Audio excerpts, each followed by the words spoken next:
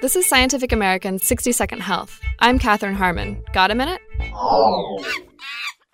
Humans have mostly abandoned the grooming strategies of our chimp cousins, so there's a good chance your scalp and the back of your head go largely unexamined. But this inattention can leave skin cancers undetected. Fortunately, there are some people who have a more intimate knowledge of our heads and necks than even we do. Barbers and hairstylists.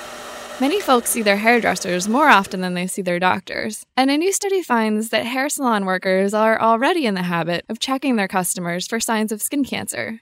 Researchers found that more than half of hair care professionals surveyed said they had suggested to at least one of their customers that they see a doctor for an abnormal mole, and more than a third said that they'd checked customers' scalps for suspicious spots.